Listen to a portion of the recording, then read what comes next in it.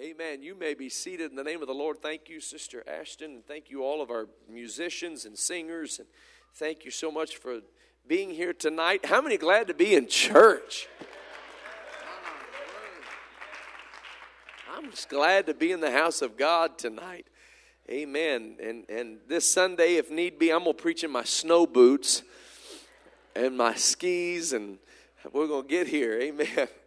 No, we wanted everybody to be safe, and it's not an easy thing. It's not an easy thing at all when you have to call a service off because of weather.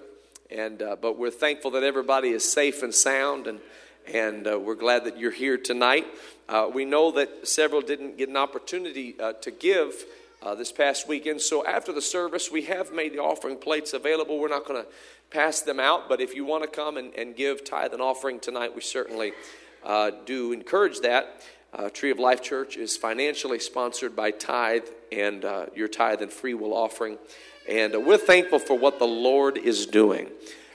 Good things are happening with our Ready Now campaign, and we're going to be making room in Jesus' name for loved ones. Amen. Everybody say loved ones. Amen. That's all our loved ones. That's all God's loved ones.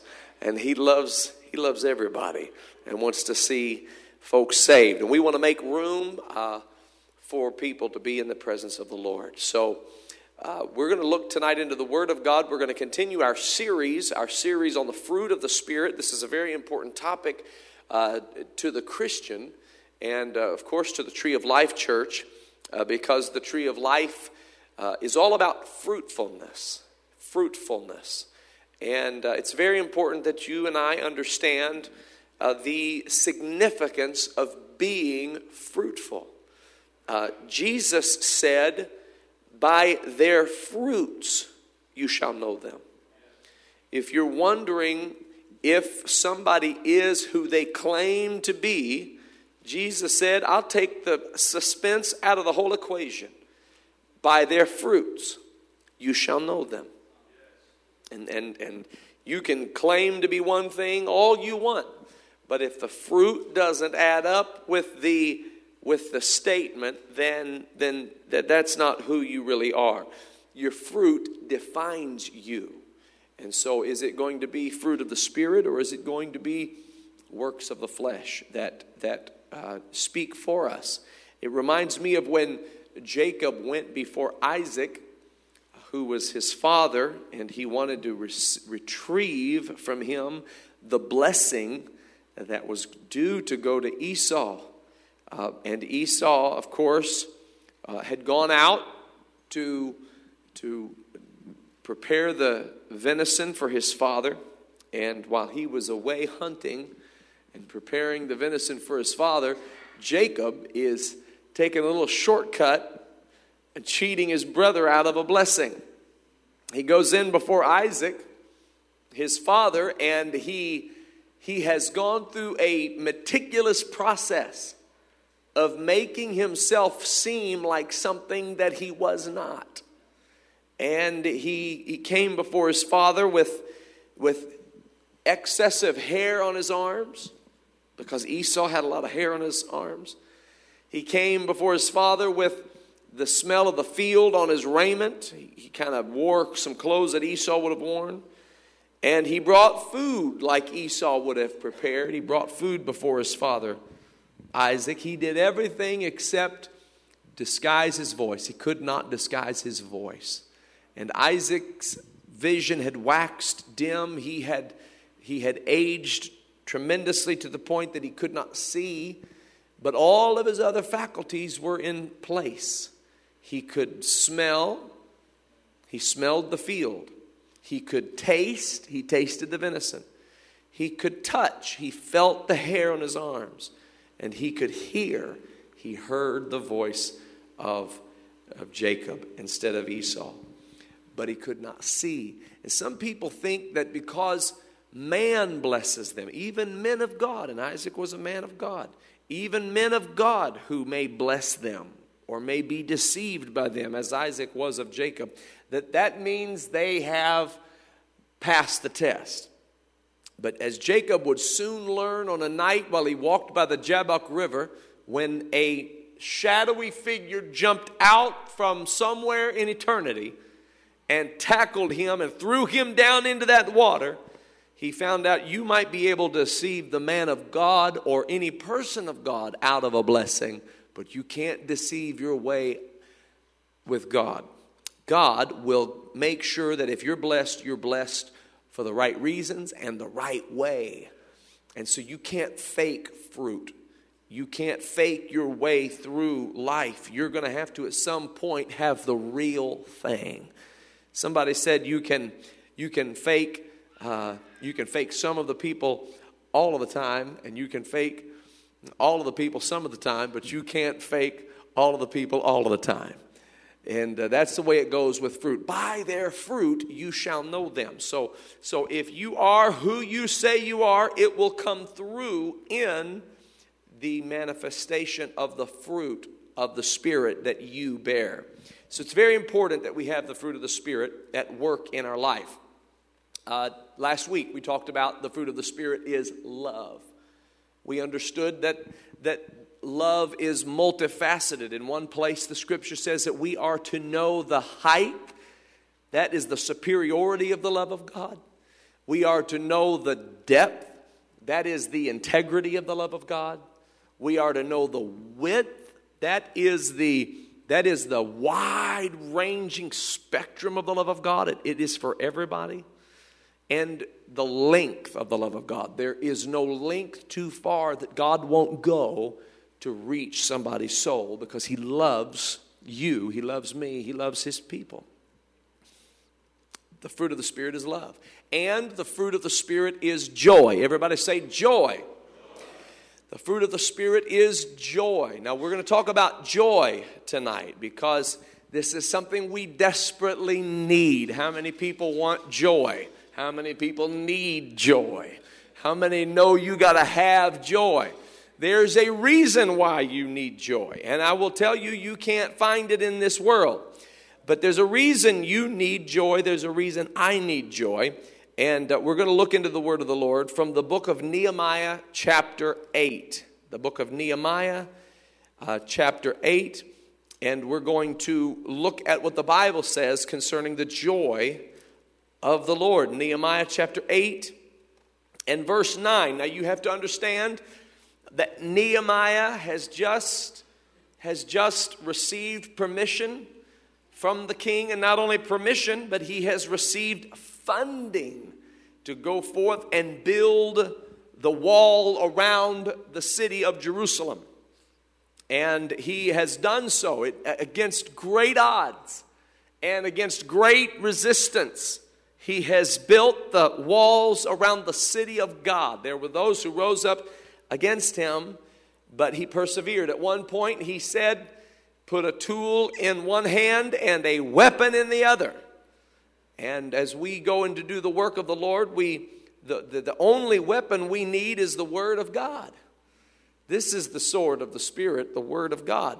And the tool that we need, we apply it, but we do so understanding that the Word of our God will fight our battles for us.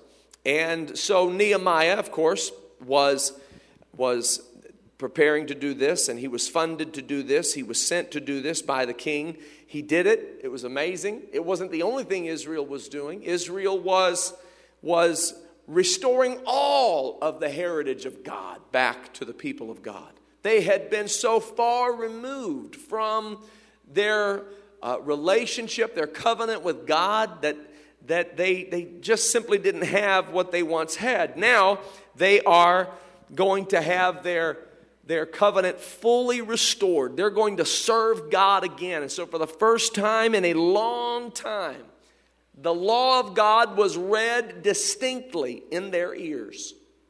And every man, woman, boy, and girl, anybody who could understand, was hearing the word of God, the law of God. Now, this was to happen every year, but many years had passed, and whole generations of people had grown up not knowing the law of God.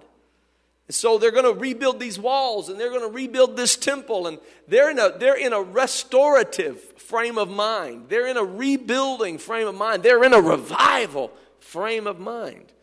And so they say, we want to hear the law of God. And Ezra builds a pulpit of wood, and he stands up on the pulpit of wood, and he reads the law of God in the ears of the people. And as he reads the law of God in the ears of the people, they hear the law of God, they hear the word of God, and the Bible says that as they hear it, they begin to weep and they begin to mourn. The reason they wept and they mourned is because they saw how far removed they were from where they were supposed to be. Here they were supposed to be one thing, and they were a far cry from being what they were to be. And the perfection of the law was convicting to them. And they wept and they mourned. And while they wept and they mourned, this is where we find them in verse 9 of Nehemiah chapter 8.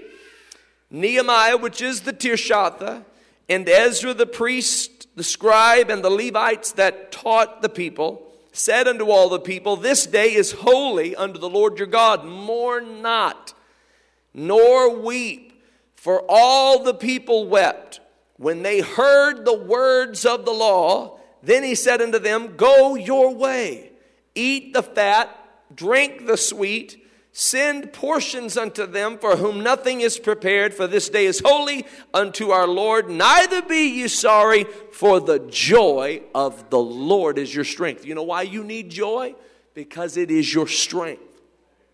And I want to make special note of the fact that he did not say, be not sorry, for joy is your strength. He said, be not sorry, for the joy of the Lord is your strength. It's important that you understand it's not merely joy that is your strength, but particularly and specifically the joy of the Lord. That is your strength. So you need the joy of the Lord because that is your strength. Amen. And so when we talk today about the fruit of the Spirit, which is joy, we are specifically speaking of the joy of the Lord. It is the joy of God. It is God's joy that is your strength. Not your happiness that is your strength. God's joy that is your strength. What His joy is, that is your strength. And so we need strength. The Bible says, wait on the Lord. Be of good courage. He shall strengthen thine heart. Wait, I say, on the Lord. He's going to strengthen your heart. He's going to strengthen it. And He taught us how He strengthens it. He strengthens it with His joy. He strengthens it with His joy. The thing that brings God joy. Now, I love this statement, the joy of the Lord is your strength. You want to know why? Because this is what I call a this is that statement in the Bible. There are statements like that in the Bible. The this is that. Now, faith is the substance of things hoped for, the evidence of things not seen. So we have a very definitive understanding of what faith is. It is the substance of things hoped for, the evidence of things not seen. That's what Peter said on the day of Pentecost. He said, this, speaking in tongues, is that outpouring of the Holy Ghost. We understand then that speaking in tongues is directly linked to the outpouring of the Holy Ghost. It's a this is that statement. So you don't have to wonder what your strength is, because He gives us a this is that statement. The joy of the Lord is your strength. Another place He said, this is the love of God, that we keep His commandments. You don't have to wonder or worry or question, how do you know if you love God? You know you love God if you're keeping His commandments. Not just the letter of them, but the spirit of them. And so He says the joy of the Lord is your strength. How many need strength tonight? How many need strength to get through this week? You're not going to get it from Starbucks. You're certainly not going to get it from the liquor store. You're not going to get it from a pack of cigarettes. You're not going to get it from a relationship on this earth. You're going to get it from the joy of God. And the beautiful thing about the joy of God is that the joy of God grows in us through the operation of the Holy Ghost. So you don't have to go outside of yourself, if you please, looking for the joy of the Lord. The joy of the Lord is found on the inside as the Holy Ghost is in operation. And so it grows inside of you. You need to take some time in prayer and in the Word of God and go pick some joy out of the garden of God. I love the old song, In the Garden. And he said, I come to the garden alone while the dew is still on the roses. And the voice I hear falling on my ear, the Son of God discloses. And He walks with me, and He talks with me, and He tells me that I am His own. And the joy we share as we tarry there, none other has ever known. He describes a unique connection that the songwriter has with God. And that's the way the joy of God works. Spending time in the garden of God, you just pluck some joy off the tree of life. You pluck some love out of the garden of God, and you feed yourself. It's within you. It shall be in you a well of living water springing up into everlasting life. So that's where the strength comes from. It comes from the joy of God. Now the question is, what is the joy of the Lord? Because I know what joy is in theory, right? I mean, in theory, joy is happiness. In theory, joy is gladness. In theory, joy is an emotional experience or an emotional thing or an emotional state of being. But the Bible gives us understanding of what true bona fide joy really is. And so we're going to look into that a little bit tonight. Because listen, this world has deceived me so much. I don't want to take the world's word for what is joy. My heart has deceived me so much. I don't want to take my heart's word for what is joy. I want the Word of God to tell me what is His joy. And so we're going to look into the Word of the Lord, and we're going to see exactly what is the joy of the Lord. First, I want to begin this by looking at the book of Hebrews, chapter 12. The book of Hebrews, chapter 12, and we'll begin with reading verse 1. Hebrews 12 and verse 1. Now mind you, we have just finished one of the greatest chapters in all the Bible, Hebrews chapter 11. We call it the Hall of Faith. This is where many characters of the Bible have just been described, kind of a brief synopsis of some of the great exploits they did for God. And the writer of Hebrews says with each of them that what they did by faith. Noah built an ark, he did it by faith. Abraham went out from his father's house and looked for a city that had foundations, whose builder and maker is God. He did that by faith.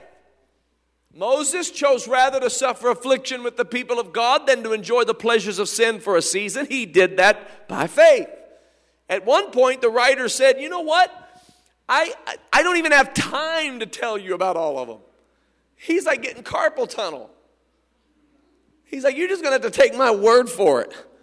I wish I could tell you about Samson and Gideon and Barak and Deborah.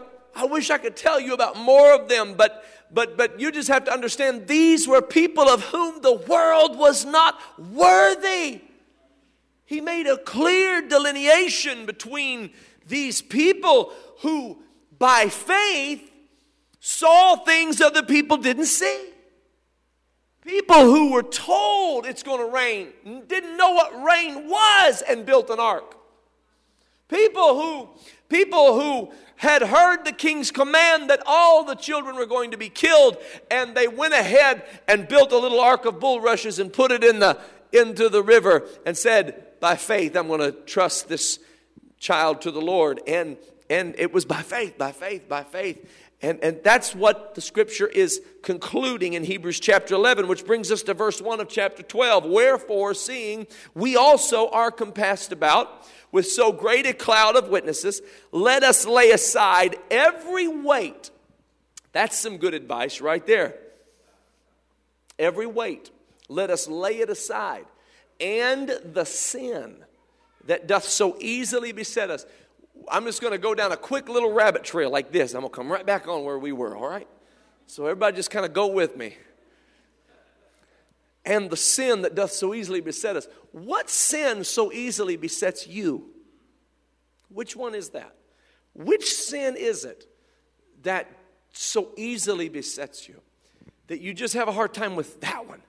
Some of these others, they're not a problem for me. This one, no, that's not a problem. That one, no, that's not a problem. But this one, I struggle with this. I have a problem with this sin. And the writer of Hebrews said, lay it aside. Lay aside every weight and lay aside every sin. And I'm just going to give you a little helpful Holy Ghost tip. If you will lay aside the weights, now the weights may not be sins. The weights may just be things that make it harder to run. I was running late for a plane one day, and my sister had taken me to the airport that day. And we pulled into the longest line I'd ever seen, trying to pull up into the departure lane. And I realized I'm not going to make this plane if I sit here waiting for all these cars to clear out. So I said, Kristen, I'm just going to get my suitcases and run. She said, okay, well, I love you. Have a safe trip. I said, all right, thanks for the ride to the airport. I grabbed my duffel bag, my suitcase, my hanging bag, my other hanging bag, my whatever else. And I got out of the car. And I ran for like 30 seconds. Waved back at my sister. Got about a foot down the sidewalk. And the traffic had cleared out. And I'd been running for 5 minutes. I couldn't run because the weight so easily beset me. That's what weight does. Weight will weigh you down and prevent you from running the race that is set before us. If you'll lay aside the weight, it will be easier for you to lay aside the sin. See, you're having trouble laying aside the sin because you've not laid aside any weight. You've not trimmed some of the things you just simply don't need. They may not be spelled out in the scriptures as being sinful or will keep you out of heaven, but they are making it hard for you to spend time in prayer, and they are making it hard for you to love your neighbor as yourself, and they are making it hard for you to seek first the kingdom of God. Lay aside the weight. And if you lay aside the weight, it'll make it easier to lay aside the sin that really will keep you out of heaven. That really will prevent you from serving God. That really will prevent you from living with Him eternally. So the scripture said, lay aside every weight, lay aside every sin that doth so easily beset us, and let us run with patience the race that is set before us. And here's how you do it. Looking unto Jesus, the author and the finisher of our faith. I'm glad He's not just the author. You know, there are a lot of authors who never finished what they started. But He's the author and He's the finisher of our faith. Who for the joy that was set before Him endured the cross, despising the shame, and is set down at the right hand of the throne of God. Now there's a lot loaded into that statement. Do you hear that? He said that He endured the cross. And He endured the cross while He despised the shame. So this picture of our Lord and Savior Jesus Christ upon the cross of Calvary, I still don't understand how He endured that cross. I still don't understand how He was able to take all the pain and all the punishment that He didn't even deserve. I mean, we have one thing said about us that's untrue, and we lose our Holy Ghost. We lose baptism in Jesus' name. We revert back to the old man. Jesus did nothing wrong. And He endured that cross, and He was made an open spectacle, and He despised the shame that was brought upon Him. He despised it. While He's on the cross. I know it was the most noble thing that anybody's ever done in the history of humanity, but He despised that shame. How in the world did He make it? He made it because of the joy that was set before Him. just on the other side of that pain, just on the other side of that sorrow, just on the other side of that borrowed tomb, just on the other side of everything he was going through, the moment he would give up the ghost, when he would raise from the dead, there was joy waiting for him. And it was that was the joy of the Lord. And that's what helped him to endure the cross. That's what kept him on the cross, even though he despised the shame.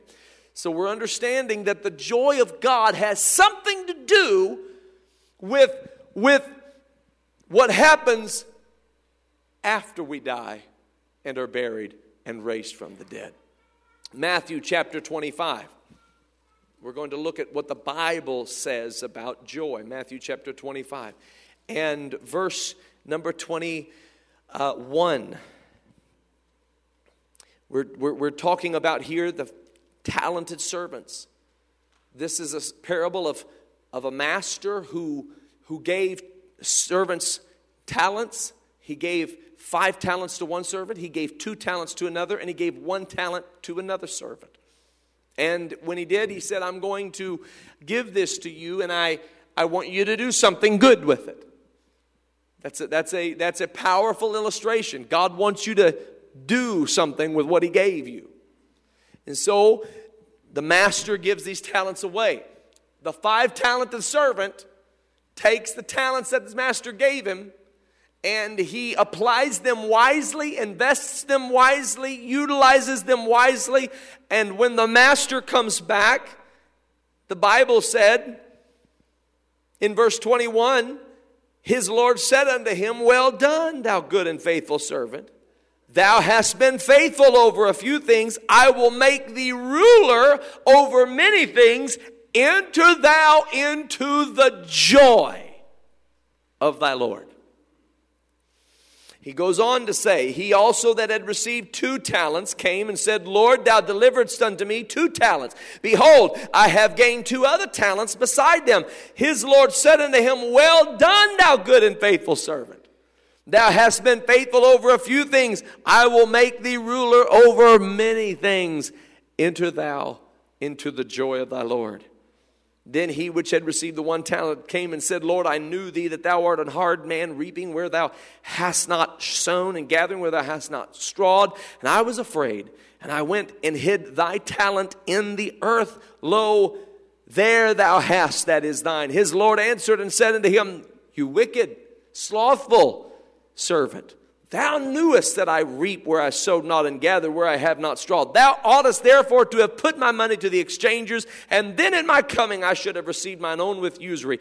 Take therefore the talent from him, give it unto him which hath 10 talents. For unto every man that hath shall be given, and he that shall have abundance, but from him that hath not shall be taken away even that which he hath. And cast ye the unprofitable servant into outer darkness. There shall be weeping and gnashing of teeth. The unwise servant, the wicked and the slothful servant, was cast into outer darkness, where there was weeping and gnashing of teeth.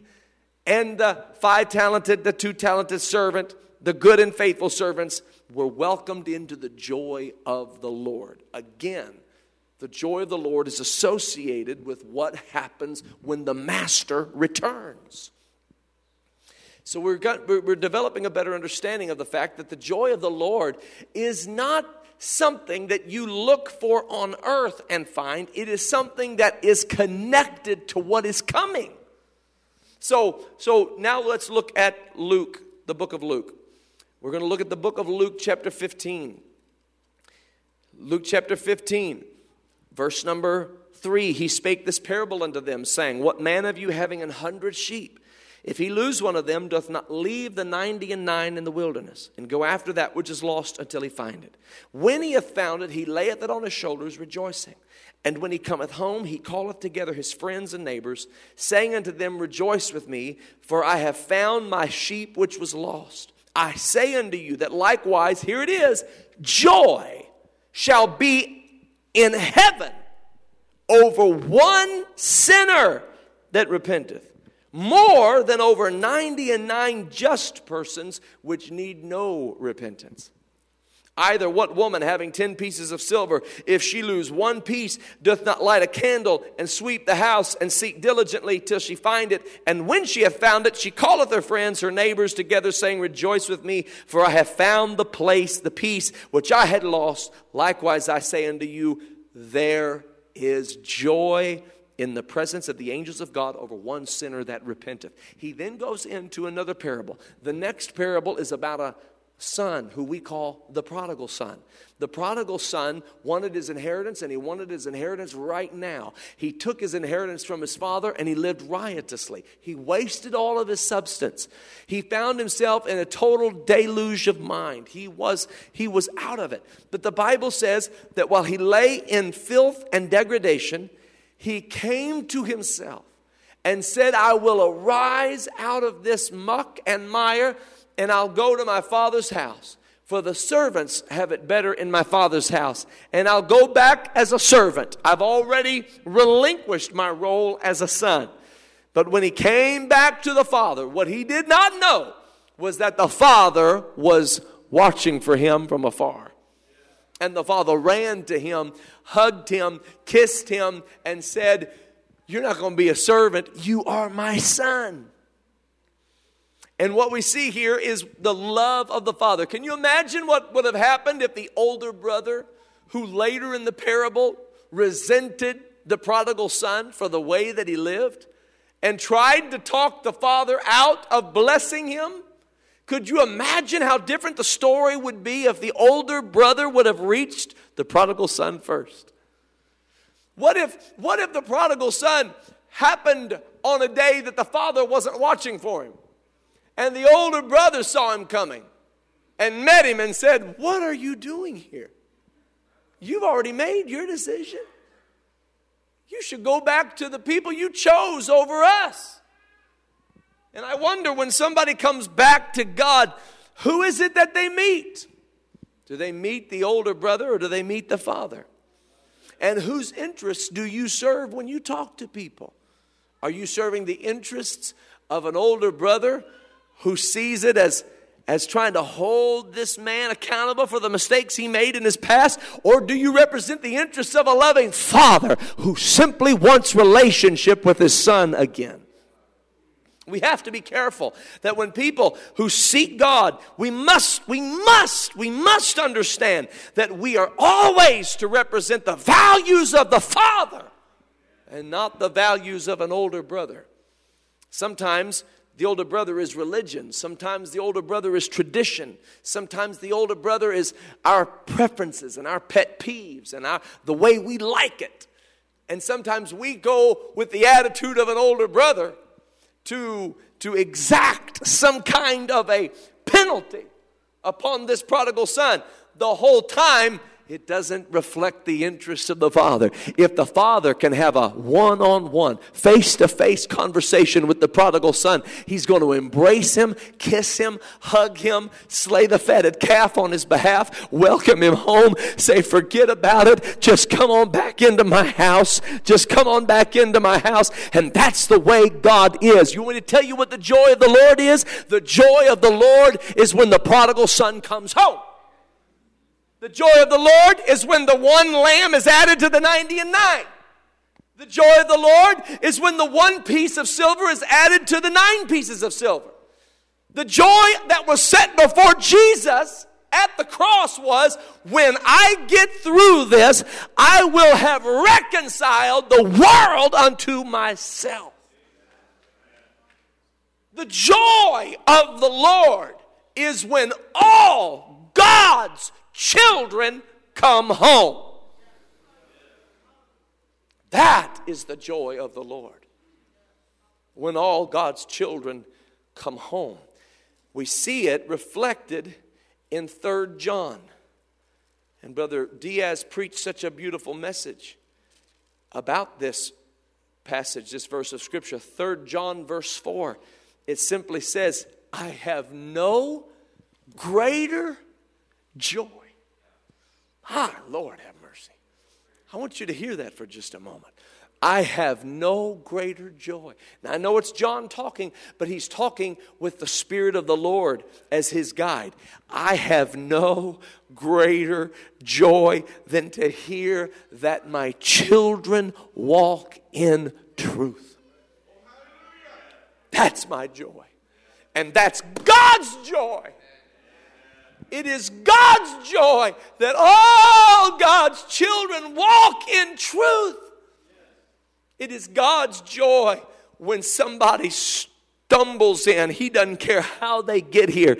Stumble in, stagger in, walk in. He doesn't care how they arrive. Just get back into relationship with God.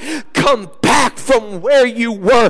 Doesn't matter how far you've drifted, how far you've gone, or who you've been with, or what you've done. Just come on back. The Father is seeking those who will worship him in spirit and in truth. That's the joy of the Lord. And what we're talking about when we talk about that is we're talking about a place that he has prepared for those who are buried with him by baptism into his death, raised to walk in newness of life. You see, you've got to understand. Adam, read sometime the begats of Genesis chapter 5 and follow them on back, all the way back to Adam. Those folks lived a long time. They lived a long time, and some people don't think that the begats have much to offer. It can be boring. It can be, bedtime reading. No, read it. There's power in it. And as you read it, you will understand something. It begats and begats and begats and begats and begats and begats all the way back to Adam until you realize that Adam was the Son of God. Adam was the Son of God. And as the Son of God, he gave away everything that God had given him. When Jesus Christ stepped into this earth, he was God manifest in the flesh. He came into this earth not as the created Son of God, but as the only begotten Son of God. Adam was created, but Jesus the Christ, the last Adam and the second man Adam, Jesus Christ was made of a woman, made under the law. He was the only begotten Son of God. And when he steps into this earth, he is here to reverse everything Adam messed up. He is here to restore everything Adam had allowed to go to waste. And so Jesus, oh hallelujah, he turns it all back, turns the clock back, reverses the curse, overcomes sin, overcomes death, overcomes hell, overcomes the grave. Oh, blessed be his holy name. And when we are baptized into his name, then we have overcome sin, and we have overcome death, and we have overcome hell, and we have overcome the grave. Not by virtue of what we have done, but by virtue of what he has done. Oh, hallelujah. And so we then have an opportunity to be called the sons of God because of Jesus Christ. That's what John meant when he said, behold, what manner of love the Father hath bestowed upon us, that we of all people should be called the sons of God. He's giving us back what Adam threw away. What is he giving back? What did Adam throw away? Adam threw away life, and he took death into his bosom, and he embraced death and shunned life. The scripture says, I have set before you life and death, therefore choose life. Always choose life. Adam did not choose life. Adam chose death. But Jesus, hallelujah, came and said, I am come that you might have life, and that you might have life more abundantly. What we have in Jesus Christ is eternal life. It is us with God forevermore. World without end. Hallelujah. On and on and on and on in the presence of God. In His presence, there is fullness of joy. And at His right hand, there are pleasures forevermore. So the joy of God is realized when all God's children come home. This is why God hates it when His children don't love one another. This is why God has a problem when we bicker with each other. This is what the Bible said. The Bible said, love each other as I have loved you. And so his whole concept and his whole idea is to prepare a place for us that where He is, we may be also. To the man Job, and I won't go into the story of Job, but Job's life, let me just sum it up by saying this. His life turned upside down. And it seemed to be of no good reason. And Job's comforters came to talk to him, and they were no comfort at all. They just said, you surely can't be as holy as we thought you were. All this bad stuff happening. And Job said, yes, I am. I'm holier than you thought I was. And the whole book of Job is Job trying to express how he is undeserving of the things that have come upon him. And those who are accusing him are trying to explain that he must not be as pure and he must not be as close to God and he must not be as holy if these things, this calamity has come upon him. And Job is defending his righteousness. They're attacking his righteousness. He's defending his righteousness. They're attacking his righteousness. Both are wrong. He's not as righteous as he thinks he is, and they shouldn't be attacking his righteousness. God then enters the picture as a voice in the whirlwind. And He says, Job, I've heard you talk about all the things you know. And He said, I want you to instruct me, the Almighty. If you know so much, tell me, where were you when the foundations of the earth were laid?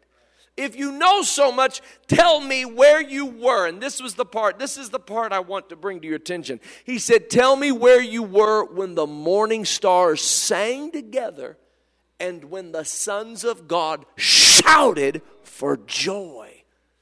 See, God was taking Job back to a time Job knew nothing about. And Job actually bragged about how he was more ancient than anybody else.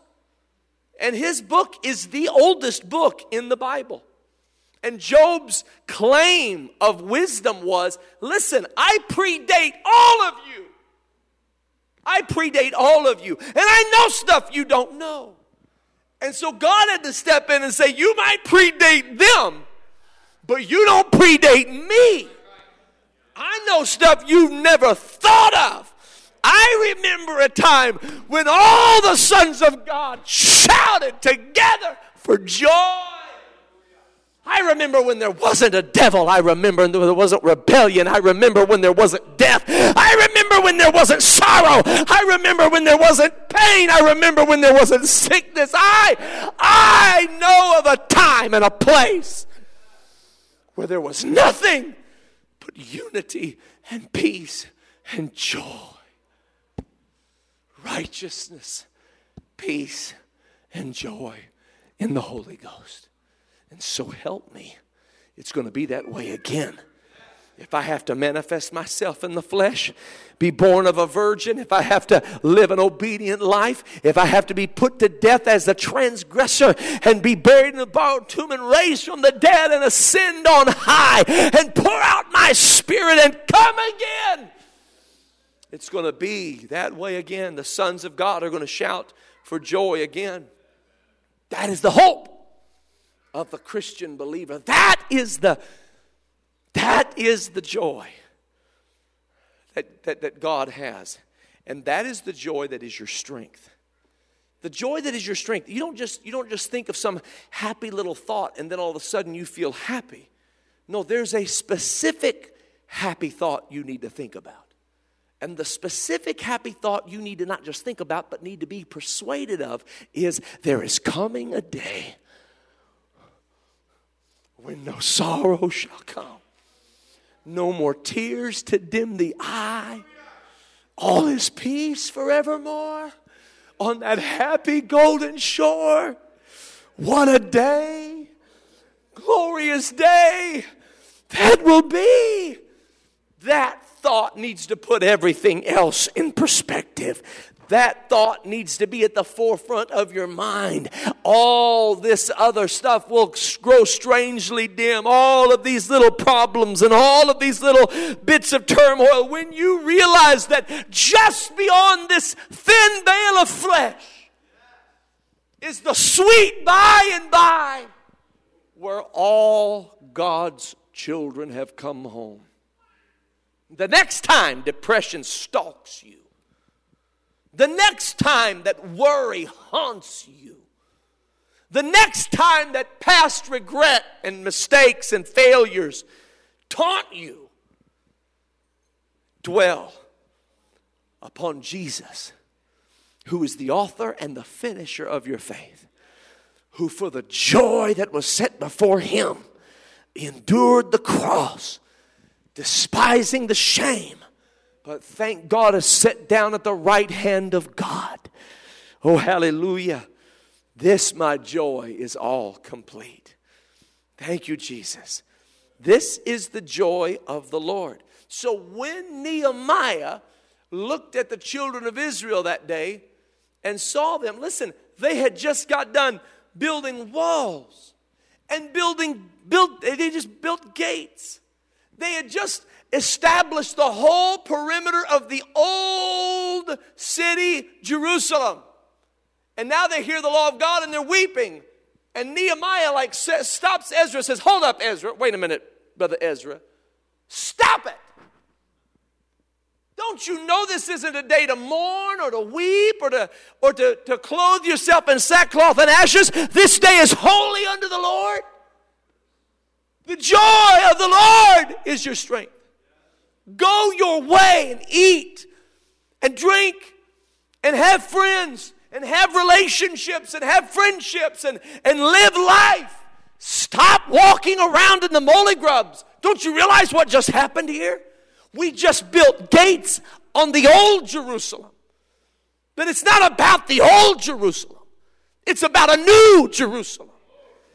See, these gates we just built are a physical representation of something that already exists. Oh, hallelujah. These walls that we built around the old city of Jerusalem are a physical representation of something that already exists in a place you can't see with your human eye. That's what God wants you to know. Nothing but what you do for Christ will last. Have joy. Take joy. Hallelujah. See, I'm going to praise the Lord while I have a chance. I'm going to lift him up and I'm going to magnify his name. And I'm going to sing a song. I'm going to sing a new song of joy. The Bible commands me to make a joyful noise unto the Lord. See, what I'm doing down here when I make a joyful noise, a noise that is full of joy, all I'm doing is something physical, but it reflects something that's going to happen in the spiritual. It's something in the heavens already prepared for me. So I'm just going to act out on earth what is already done in the heavens. And that's what Nehemiah wanted the children of Israel to understand. And that's what he wanted them to know. Don't be discouraged because what you've done on earth has already been done in heaven. Keep your eyes on what really matters. Keep your eyes on what really matters. Stop weeping. Stop it. Stop walking around in sorrow. And lift your eyes to that heavenly city. The joy of the Lord is your strength. So the next time you can't deal with your boss, you just think about in the sweet by and by when I reach that beautiful shore. The next time your spouse and you aren't wanting to talk tonight or tomorrow, God forbid, you just go to that place. Somebody got up one time and they were singing the old heaven song. See, the old timers used to sing about heaven, because the old timers went through some stuff that let them know this world doesn't have the answers. And we've been deceived into thinking that this world is pretty comfortable. We've been deceived into thinking that we'll always have money, and we'll always have heat, and we'll always have air conditioning, and we'll always have somebody to talk to, and we'll always have a congressional representative to whine to, and we'll always have something in place. We've just got every apparatus in place that we need. And they didn't have all that. They didn't have all that. Their world fell out from under their feet. Their stock market crashed, and they didn't have, so they dreamed of a city called heaven. They looked in the Word of God and longed for a place, hallelujah, that wasn't filled with sorrow and sadness and sickness and death and shame and pain. And they sang about it. And I heard this man get up and sing, and this is what he said about it. He said, back in the day, they used to sing what I like to call escape songs. And he said, I don't sing escape songs. And he started singing about things that were happening here. And I thought, you know what? I'm going to sing me some escape songs. Because I'll tell you right now, I don't care how nice you think you have it, this world is not my home.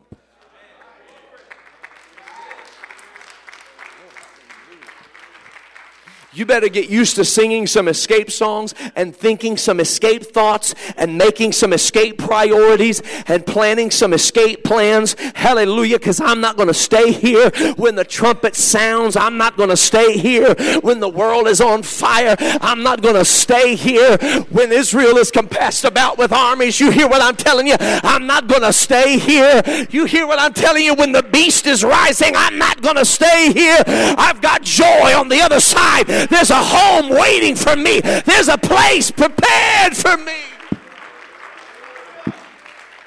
Oh, hallelujah. And as long as God sees fit for me to be here, then I'm here with my shoulder to the plow. And I'm not going to look back, because if I look back, I'm not fit for the kingdom. I'm not going to look back. I've got my shoulder to the plow. I want to reach people. I want to win souls. I want to love my wife and my children. I want to love the church of the living God. I want to reach people and preach the gospel. But if God called me out tonight, I'm ready to go. If God says tomorrow is my last day, I'm ready to go. My joy is not here. It's in a home far beyond the starry sky. That's the joy of the Lord. And that's why you can have joy when things aren't going good. Because they can take a lot of things from you, but they can't take the place He has prepared for you. And soon and very soon, hallelujah, I'll shout by myself if I have to.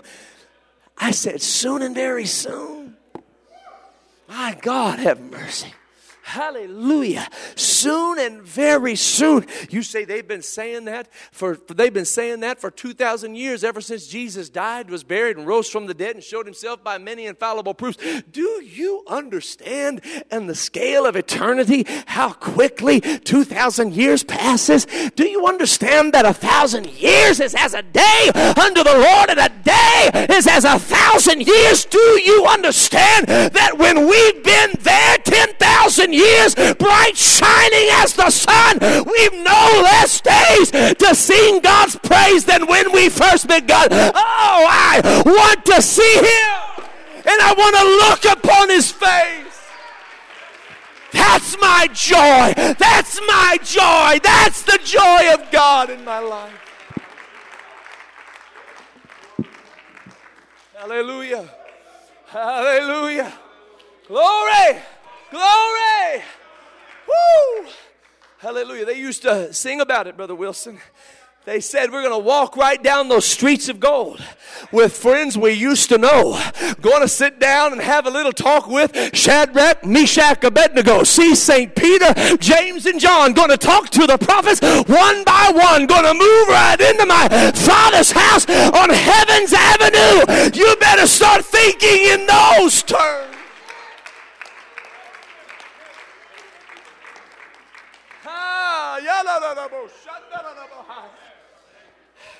Don't be like the man who said, I've got so many barns, I'll build bigger barns. He said, thou fool, tonight your soul is required of thee. And what plans have you made for eternity? Hallelujah, hallelujah, hallelujah. Don't forget there's a happy land of promise. Don't forget we're not living for this day and age. Don't forget that we are strangers and pilgrims on the earth and we're looking for a better city. Here we have no continuing city. But in that land, it's a city where we will never grow old. You hear what I'm telling you? Listen, this isn't a fairy tale. You're not going to have some kind of a toga on with a harp flying around shooting arrows at people on February 14th. That's not what heaven is. God's going to give you a resurrected body. A body that is incorruptible and fadeth not away. And listen to me now, everything that death and its minions like pain and sorrow and sickness and sadness, all those minions, everything that those things have inflicted on your natural body, those things will be erased. You will have a new body.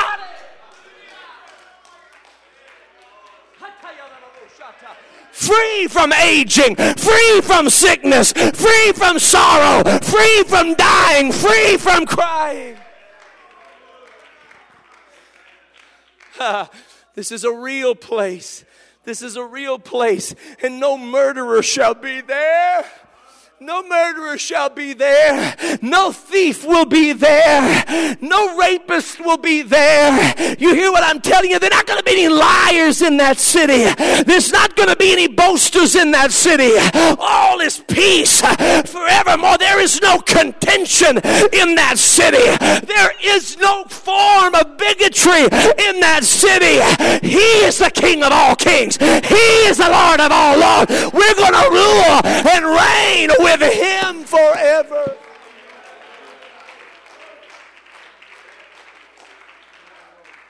Hallelujah. When we build this building, understand we're not building this building for down here. It's merely a reflection of when all God's children come home. We want a place where all God's children can come home. As many as we can get. Come on in. If you're listening to me right now and you don't believe you can make it back, come on back. Come on back. Come on back. Oh, hallelujah. I want everybody that knows God will forgive you after you've made mistakes and fallen down. Hallelujah. Time and time and time again. I need a witness. If you're falling down time and time and time again, I want you to give God the praise that He's worthy of because He lifted you up again and again and again and again.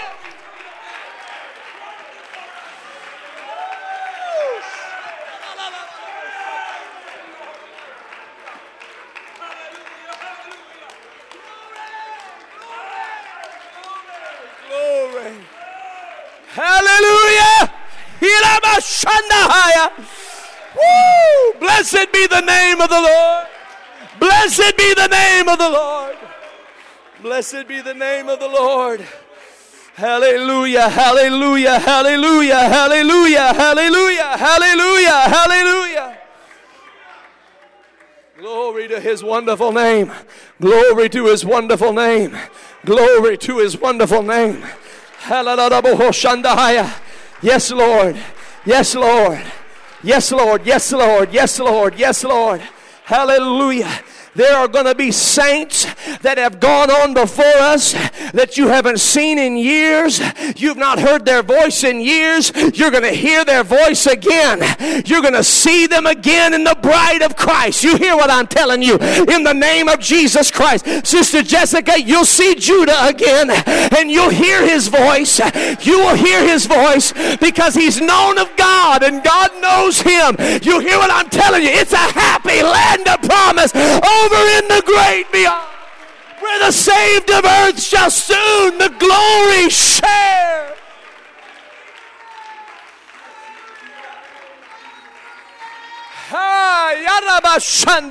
I wonder if you could just give God praise right now like you're going to give him praise when you reach that golden strand.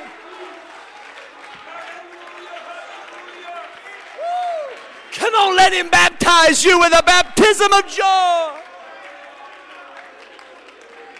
Joy.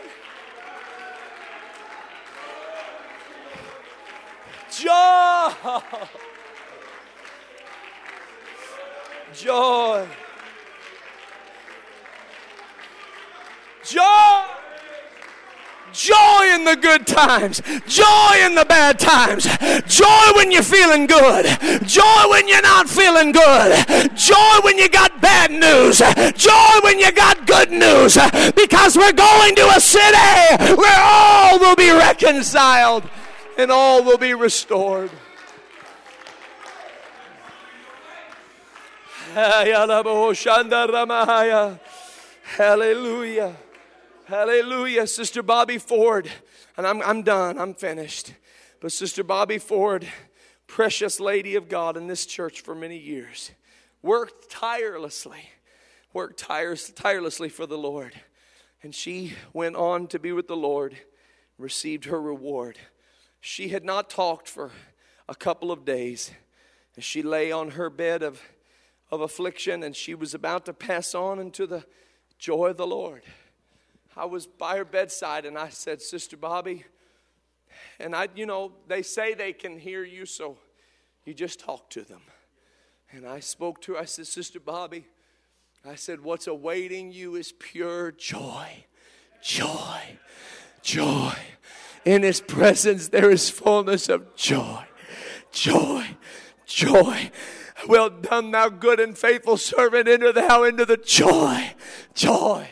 Joy of thy Lord. And while I was talking, she uttered one word. Hadn't talked for 2 days. She uttered one final word that I heard. It was simply that word. Joy. I pulled back.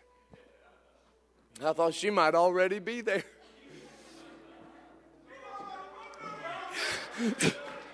She might be seeing something that I don't see.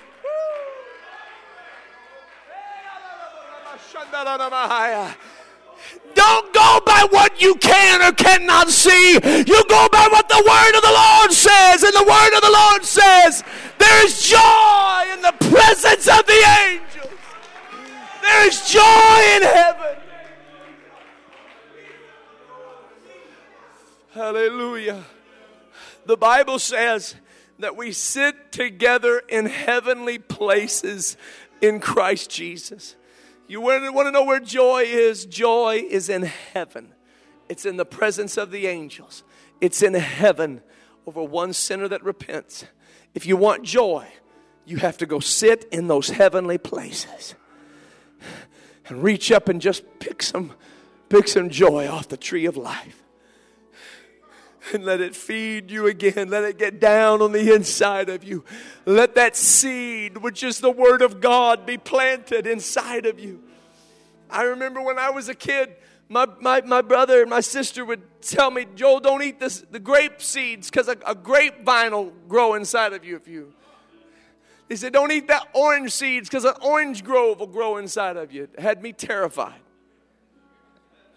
But that's really what happens when you open up this word and you ingest it. That seed gets down on the inside. Hallelujah.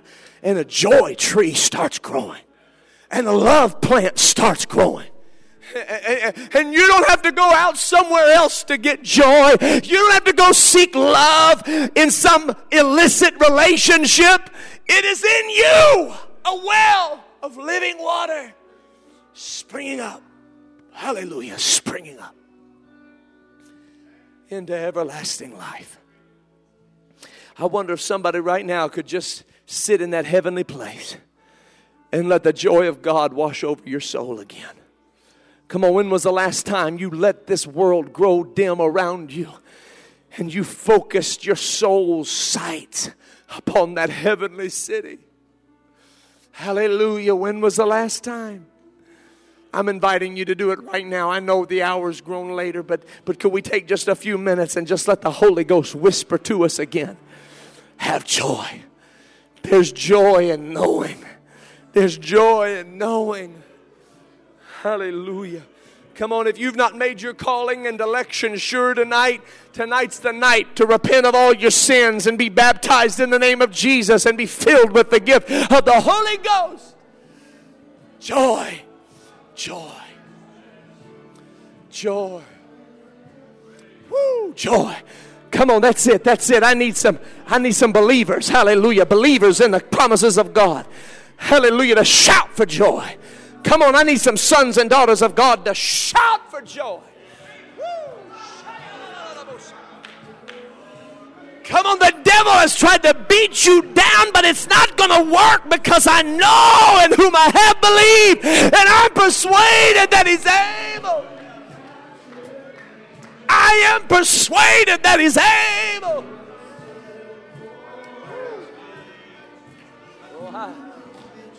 Yes, Lord. Yes, Lord. Yes, Lord. Woo. We're gonna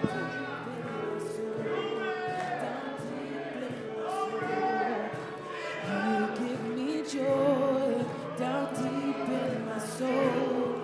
Down deep in my soul. Down deep in my soul. Oh, see, there's beauty in my brokenness. Hallelujah. I've got you, love, instead